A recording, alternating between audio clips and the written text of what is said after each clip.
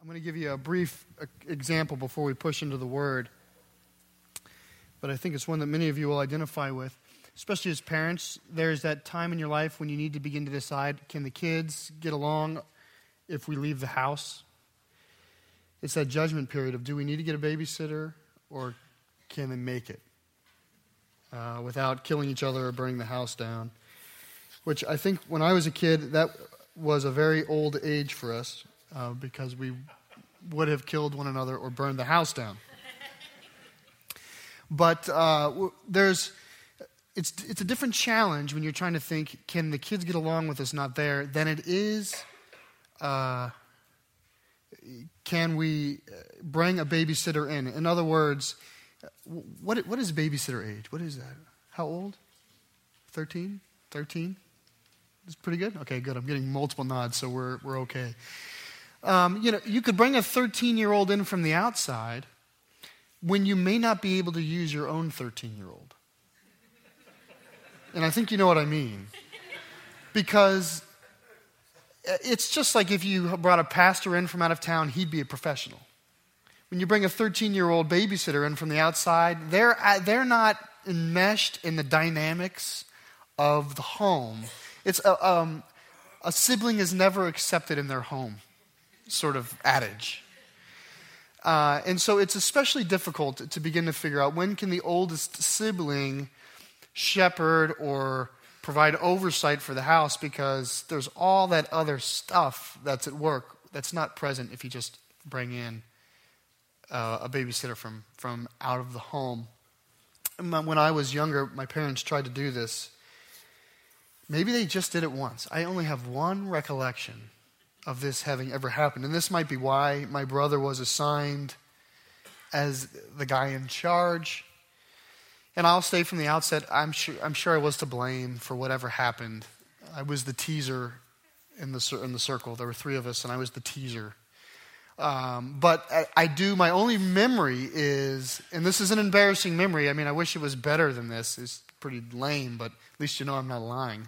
My only memory of this kind of night was I had my arms outstretched and I was holding loaves of bread, like as weights. My brother made me just stand there and hold loaves of bread. And I had to do it in front of our front door, like a glass door, because all my friends could come by and laugh. And then I had to kiss my sister. And that's how that one time went. It was terrible. It was a terrible experience. And this, I want to ask you this morning. This morning is going to have a little bit to do with who has the Lord placed you over? Maybe not in a formal way, but who has the Lord entrusted to you in all various sorts of ways? And I want to just encourage you to be challenged especially as we approach the Lord's table this morning, with the question of, am I being responsible with the authority or the influence that He's given me? Let's pray. Lord, as we turn to your word and as we walk towards this table, Lord, I pray you would humble our hearts and prepare us. Lord, and the humility that you always bring is still in the light of your grace, Lord. So I pray, Lord, as you do convict us, to be more like yourself, Lord, we would hold on to the confidence that you are doing the work. And I pray this in Jesus' name. Amen. Well, we're picking up where we left off last week, and we're picking up at a question. Peter asks in verse 41 of chapter 12, and I'll give you a little background, but he just asks the Lord, Lord, are you talking to us, the disciples, or is what you're saying for everybody? And he's asking that question because what Jesus had just shared, he had just shared a parable, and the parable was of servants who would be ready for the return of their master. That was the parable last week. He said it would be good for servants who, if their master's gone, if they would have a spirit of alertness to be on the lookout for the return of their master. He says that would be really good, that as soon as the master would knock, that they would be there to receive him. It would be, those sorts of servants would be well blessed by the Lord. To which Peter begins to ask, when you say servant, are you speaking of the disciples or are you speaking of everybody?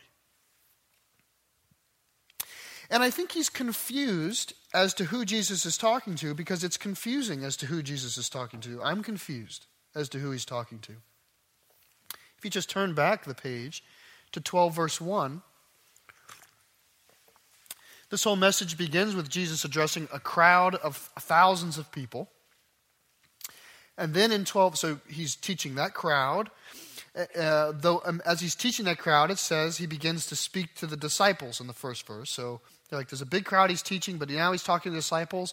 And then in verse 13, it says someone in the crowd, and this one man stands up and speaks.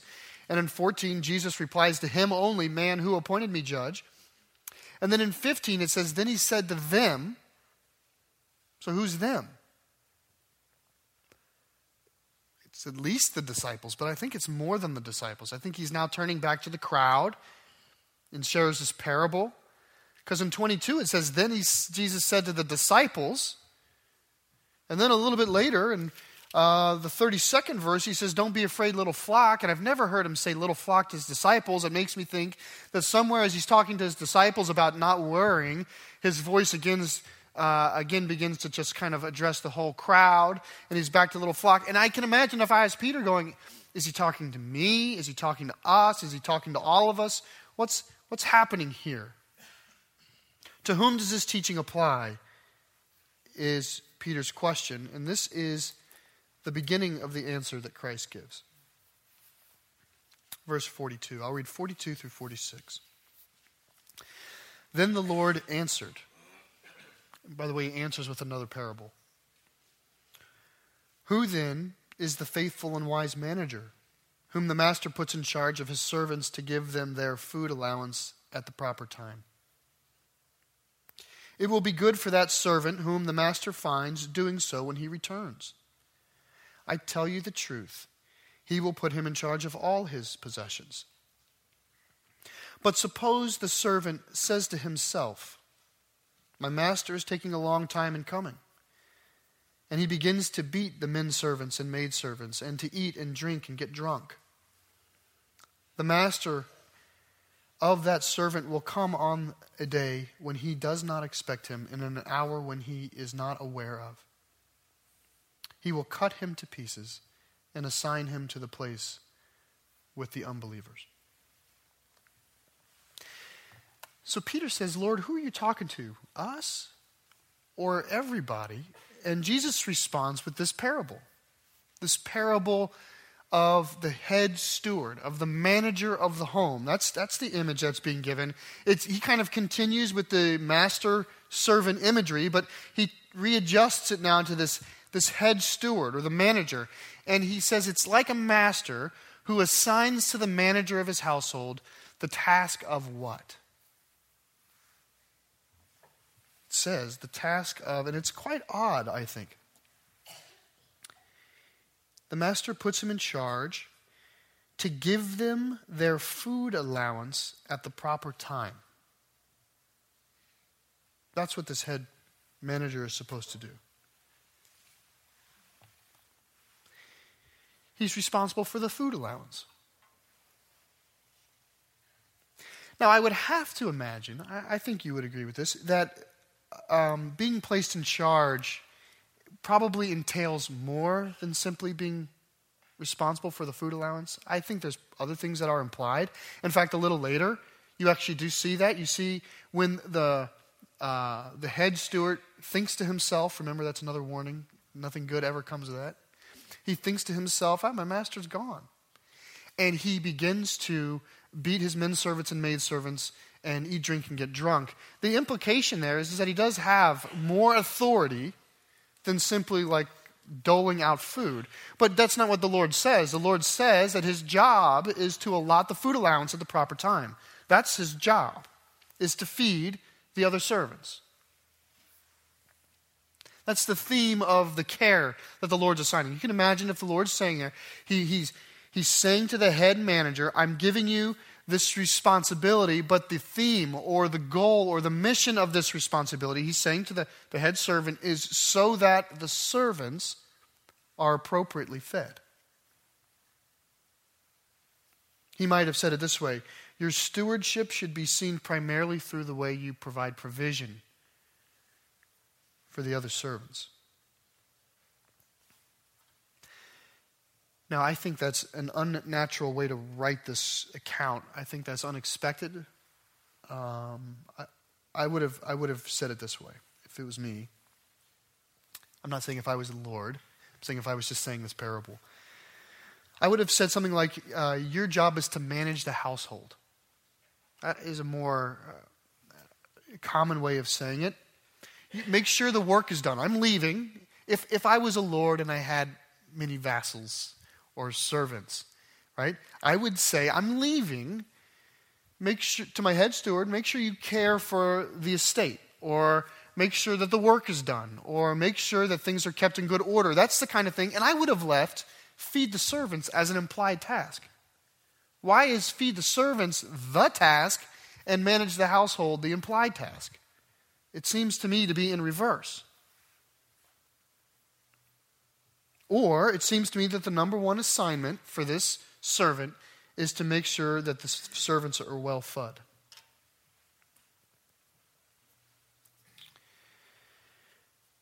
I think if this were not the Messiah, we would critique this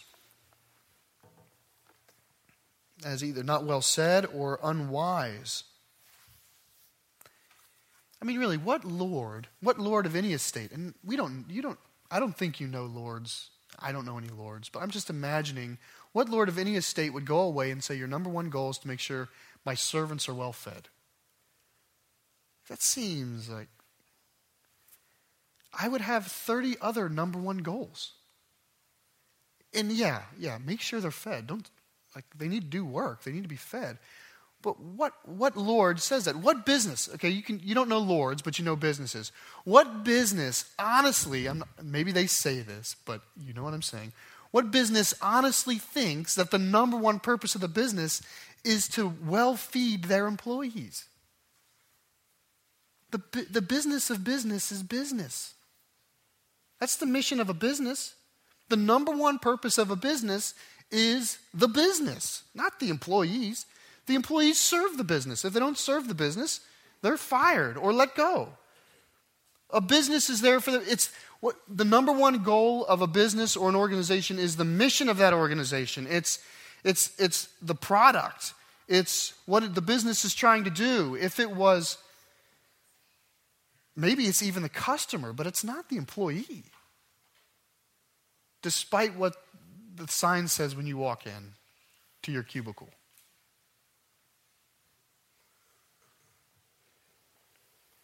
Apparently, in this case, the master seems unconcerned with the work of the home.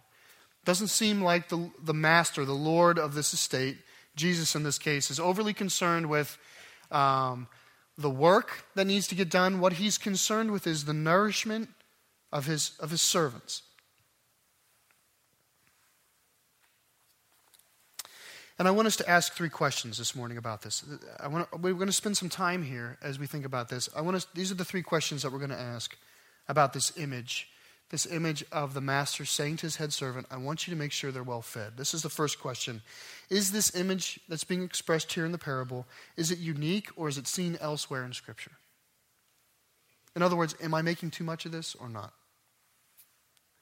Number 2, what does it mean in the parable to feed? For the head steward to make sure that they're fed. That's the second question I want us to ask.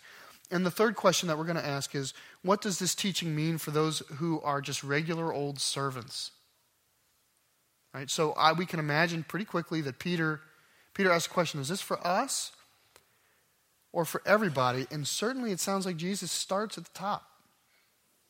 I mean, the parable's talking about a head servant. I mean, so at least in Peter's ears, it's certainly for Peter. What is it for the least in the household? Okay, so question 1. Is this image expressed elsewhere?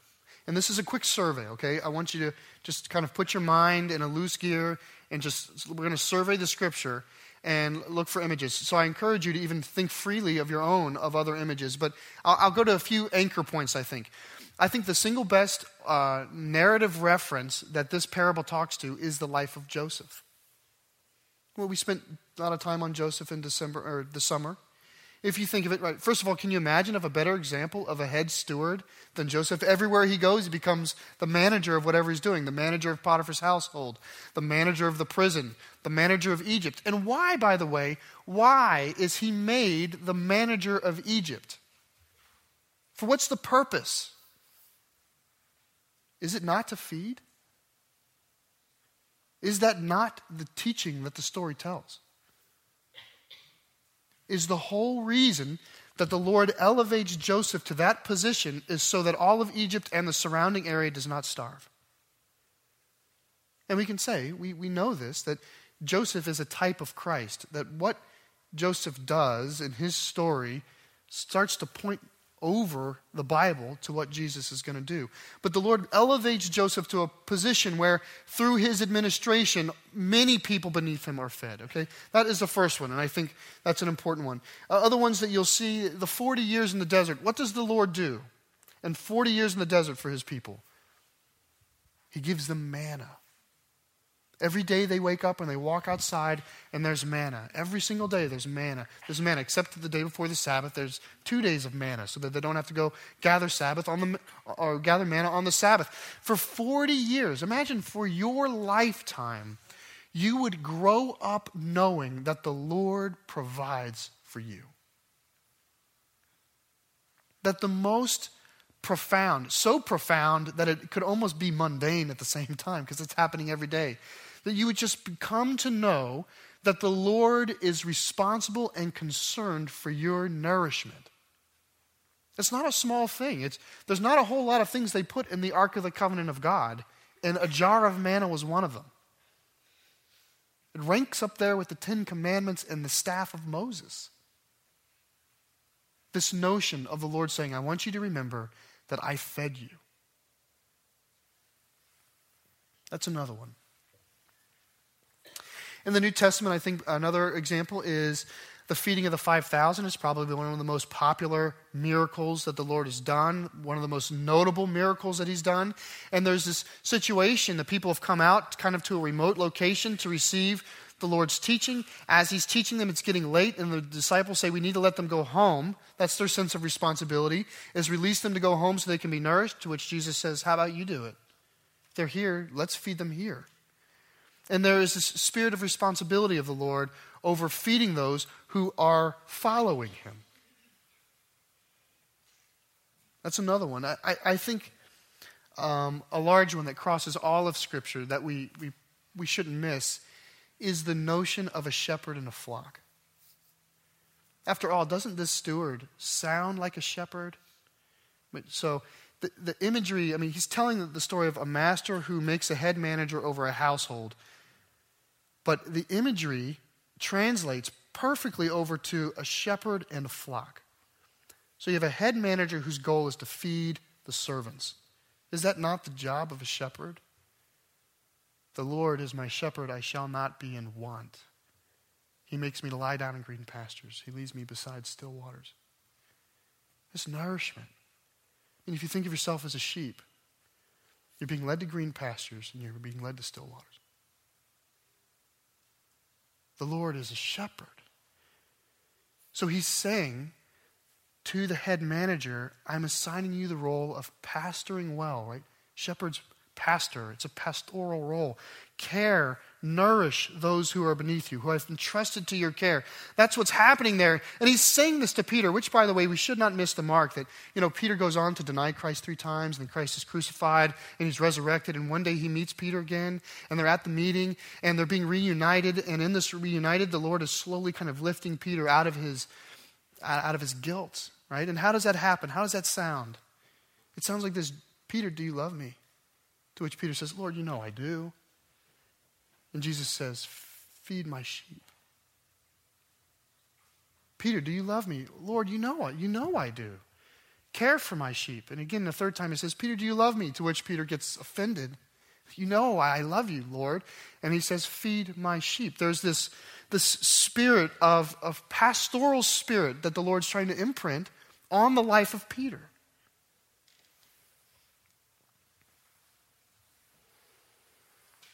By the way, later on, Peter's going to write a letter to the church. He's going to write it, and at the end, in 1 Peter 5, he's going to say, and by the way, to pastors, to overseers, whom the Lord has entrusted this flock to your care, nurture them and care for them. He says, do it willingly, not out of obligation. Don't do it for greed or for selfish purposes. Do it out of a heart for the Lord. It seems like Peter got it. And then I think, finally, this question of, is the image expressed anywhere else in the Word? I cannot help but think of the Lord's Supper.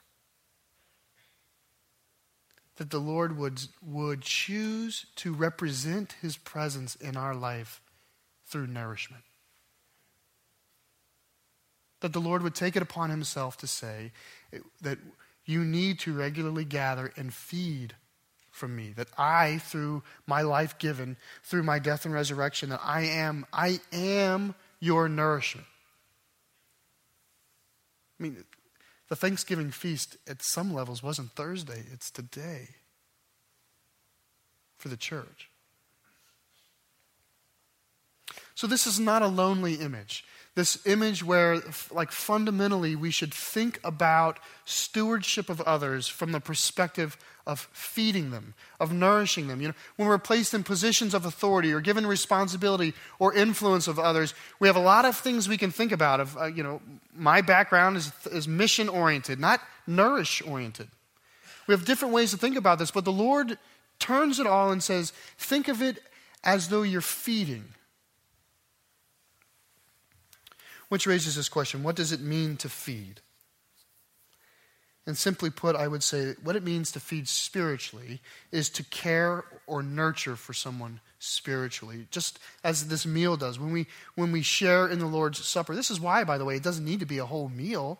It's because the food is representative of spiritual nourishment, that you take this and you are reminded that Jesus Christ gave his life for you. And you take this and you are reminded that there is a new promise, a new covenant that you claim before the Lord.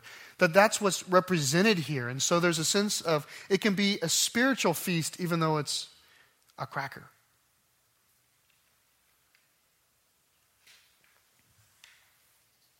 The word is nourishment. I think in the parable, the notion as it descends towards Peter, and I understand that the teaching's coming from the top, so it's hitting Peter and the disciples, and it eventually lands on myself and Terry and the next guy. I understand how it's trickling down, but the idea of feeding is make sure that the flock is nourished with the word. Make sure that they know God's truth in a true way, that it's not taught correctly and then applied incorrectly, but it's taught and applied in a biblical way. That's the heart of what it means to feed somebody with the word. And even Jesus says as much when he's being tempted by Satan. Come on, I know you're hungry. Turn these stones into bread. To which he says, man does not live by bread alone, but from every word that comes from the mouth of the living God.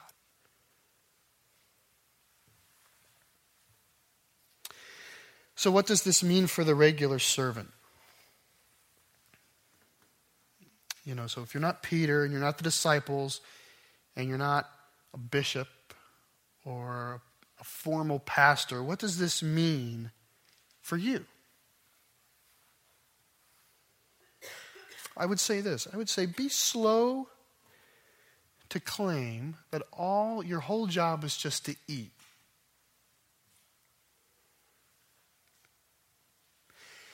If you have the title mom or dad, this preaches. Has God not entrusted people to your care? Are they your children, really? Or are they God's children entrusted to your care? At the birth, do you not say praise the Lord? Do you not pray to the Lord for a child? Do you not thank the Lord when you receive a child? Do you not recognize the scriptures that talk about how the Lord, not you, was there at conception? I mean, how intimately the Lord was there, how he knit that child together. Is it not the Lord's child? Do you not raise the child to send the child out? Why? Because you know intuitively that God has entrusted this child to you, but then one day you turn the child back over to the Lord and to the world and to life. How are you feeding that child spiritually? Let me ask you this. Is there anyone in your life that you feel has been spiritually entrusted to you? I want to avoid labels like mentor or teacher because they're too formal. I want you to think. I want you to think kind of across the spectrum of your life and say, who are those people whom the Lord has brought to you, who you exercise some level of spiritual influence over, some kind of respectability that in some ways the Lord has said, hey, they're a learner under you. Like when you speak, they might receive. So be careful how you speak because they're listening. And so use care. I imagine you are not going to be long in the faith without the Lord bringing somebody like that. I imagine if you can't find that person, there's a good chance you're not looking for that person. Or maybe you're like at the total bottom rung. And then I would say, well, maybe you just need to feed for now. But that's not where you want to end up. I know this means Peter, and I know this means the disciples, and I know this means pastors and deacons and Sunday school teachers. I know all of that. I'm just not sure it doesn't mean you. And in fact, the word goes on to insist it means everybody. Look at 47 and 48. The servant who knows his master's will and does not get ready or does not do what his master wants will be beaten with many blows. But the one who does not know and does these things deserving punishment will be beaten with few blows. For everyone who has been given much, much will be demanded. And from the one who has been entrusted with much, much more will be asked. Now, I want to clear a few things up. This is not talking about purgatory. It's not talking about levels of hell. There's one guy who knows, and it's not talking about that. There's a clear teaching the Lord's trying to teach in accordance with this parable. This is a teaching of proportionality. What the Lord is saying is to those people who receive much grace from the Lord, there's a great expectation. That a child who knows the rules and doesn't follow the rules is guilty of a greater crime than a child who doesn't know the rules and does the same thing. Likewise, to a people in the Lord who know the truth of God and yet do not do the things required by the Lord, they are to be judged even with more scrutiny than those who don't know the Word of God. And so what happens is Peter begins with saying, Lord, is this for me or for everybody? And the Lord starts at the top and says, well, it's certainly for you, Peter. Begin to think of your life as who are you nourishing? What's the perspective on that? And he ends by saying, and by the way, this teaching is applicable based upon the amount of grace you have received. So how long have you been in the faith?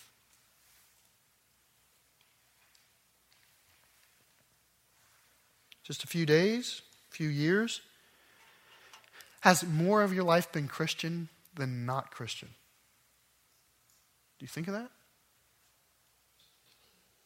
Those of you who, like myself, have a boring testimony because I can't really remember when I was not a believer because I was marinated in the faith.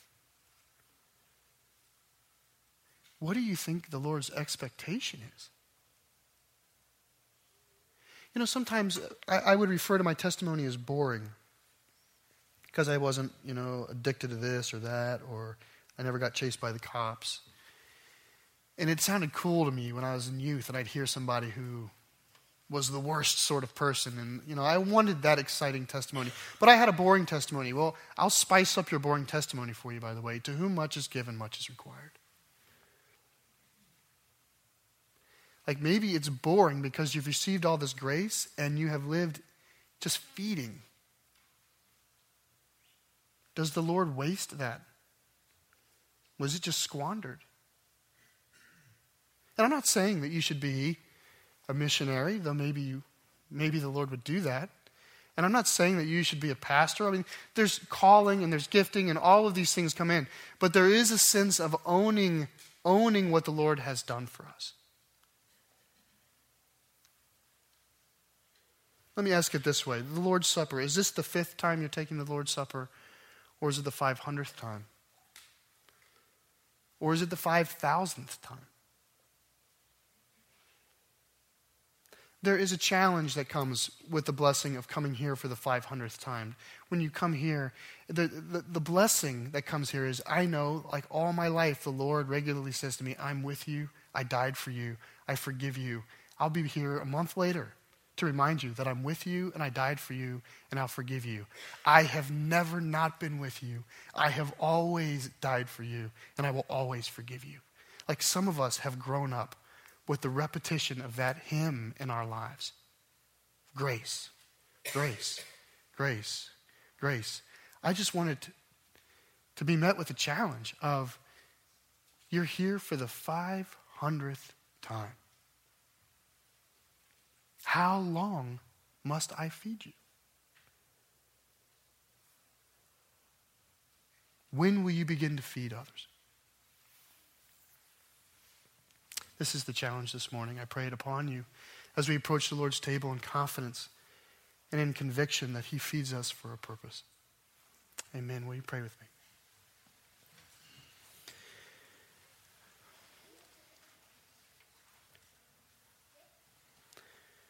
Lord, we praise you and we worship you for all grace that is received.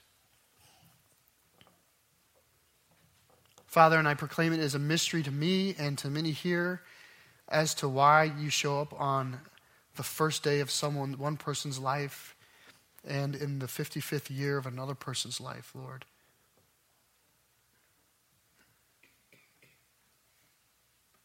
Father, we don't know the deepness of your ways and your purposes,